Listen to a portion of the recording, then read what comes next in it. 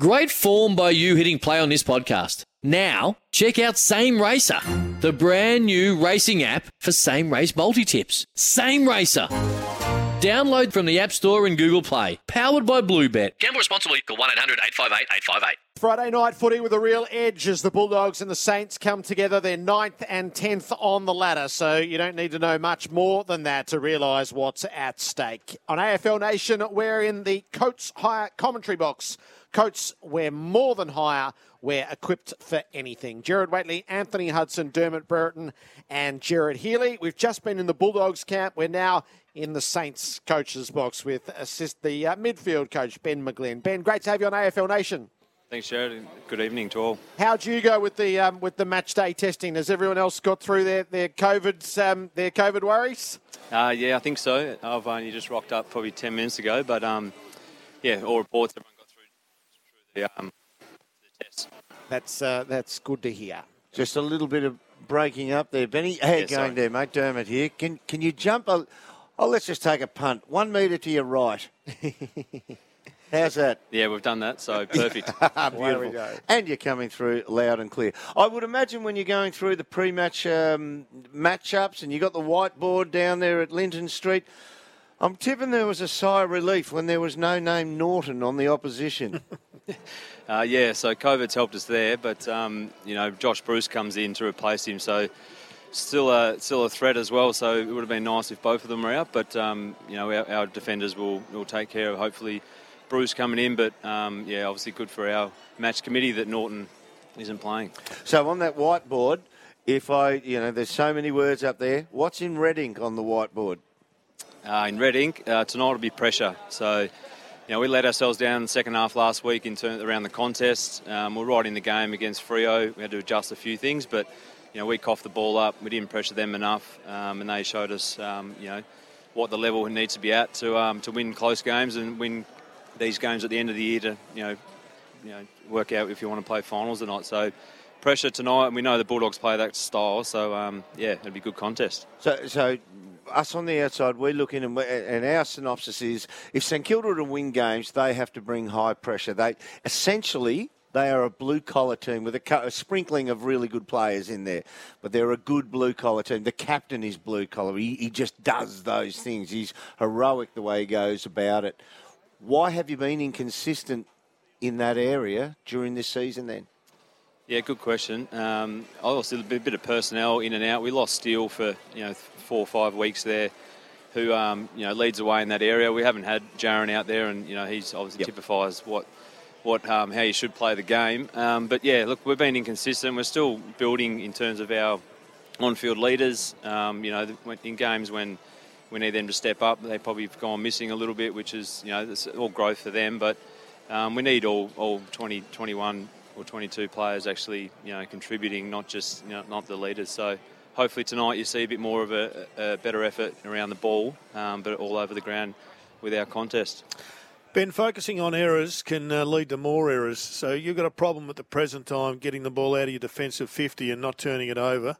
Some of it's skill, some of it's decision-making. How do you address that without making it more complicated or focusing on it so the monkey on the shoulder becomes a gorilla? Yeah, it's a little bit like goal kicking. I think if you just don't focus on it, then you start kicking them. So, we put a little bit of work in during the week. We obviously want to get our wingers back and mids back to help out, the defenders to move the ball out. Yep. Opposition teams are doing that.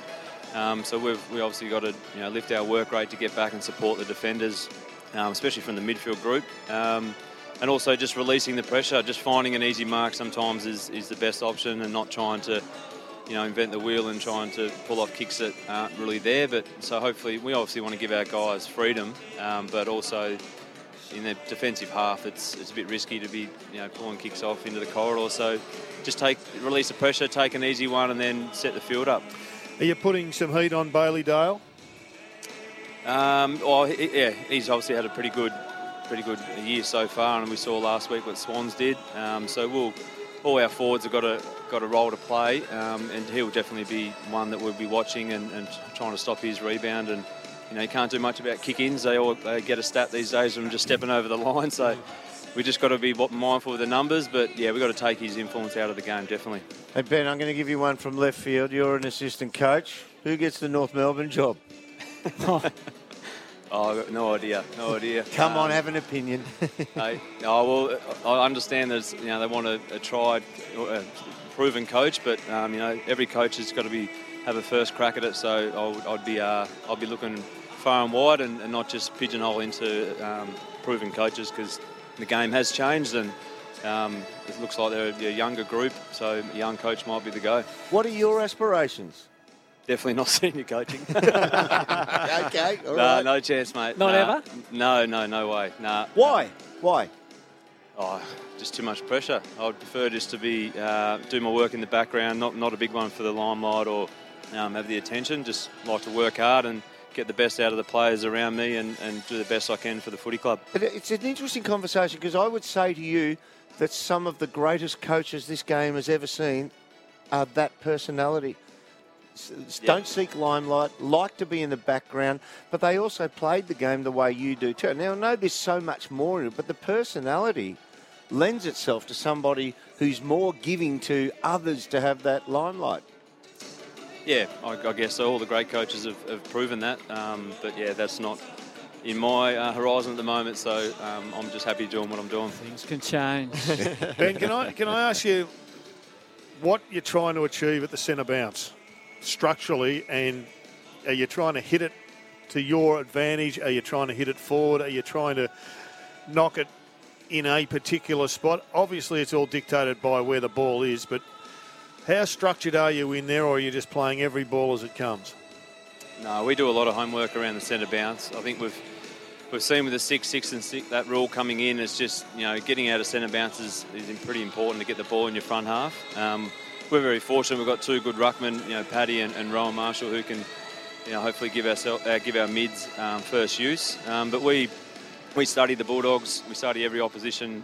What are their trends, and then we look at how it structures up against our preferred options. We've got a few to go through, but if one option matches their strengths and we can take away their hit spot as well as get ours open, that's what we do. But yeah, we leave it up to the players a little bit once the game starts. By the time you send a message down from the coach's box and it gets to the bench, you might miss a centre bounce or two.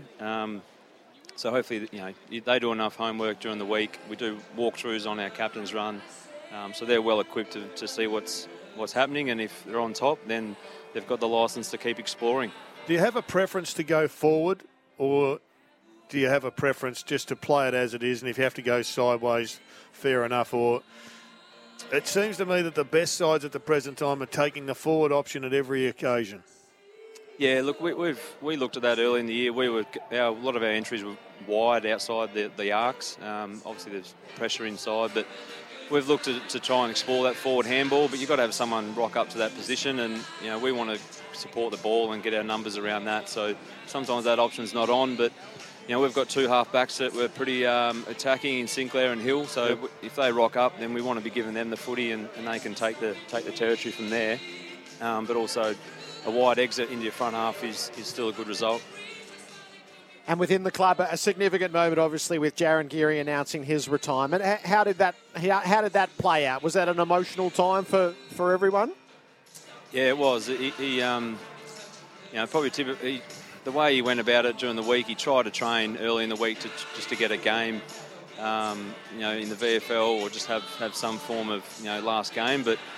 He couldn't even get through training. His shoulders has to go in for operation, but he gave himself every chance to try and get back and maybe play a game towards the end of the year. And you wouldn't expect anything less from Gears. He's 100% committed to to the club and what he's done for this football club and the leadership that he's shown over the number of years he's been there. Then it's been great. And a lot of the boys, wasn't a dry eye in the rooms on yesterday. So yeah, look, it was pretty emotional, but he won't be lost to the football club. He'll definitely have a role to play the rest of this year and hopefully beyond. Terrific, Ben. Good to have you with us, and good luck for what's to come tonight. No worries. Thanks, gents. Ben McGlynn from the coaching staff at the Saints. Want to witness the world's biggest football game? Head to iCanWin.com.au, predict Australia's score with a crystal ball, and it could be you and a friend at the FIFA World Cup Qatar 2022 semi-finals, all thanks to McDonald's. Maccas, together and loving it. TNCs apply.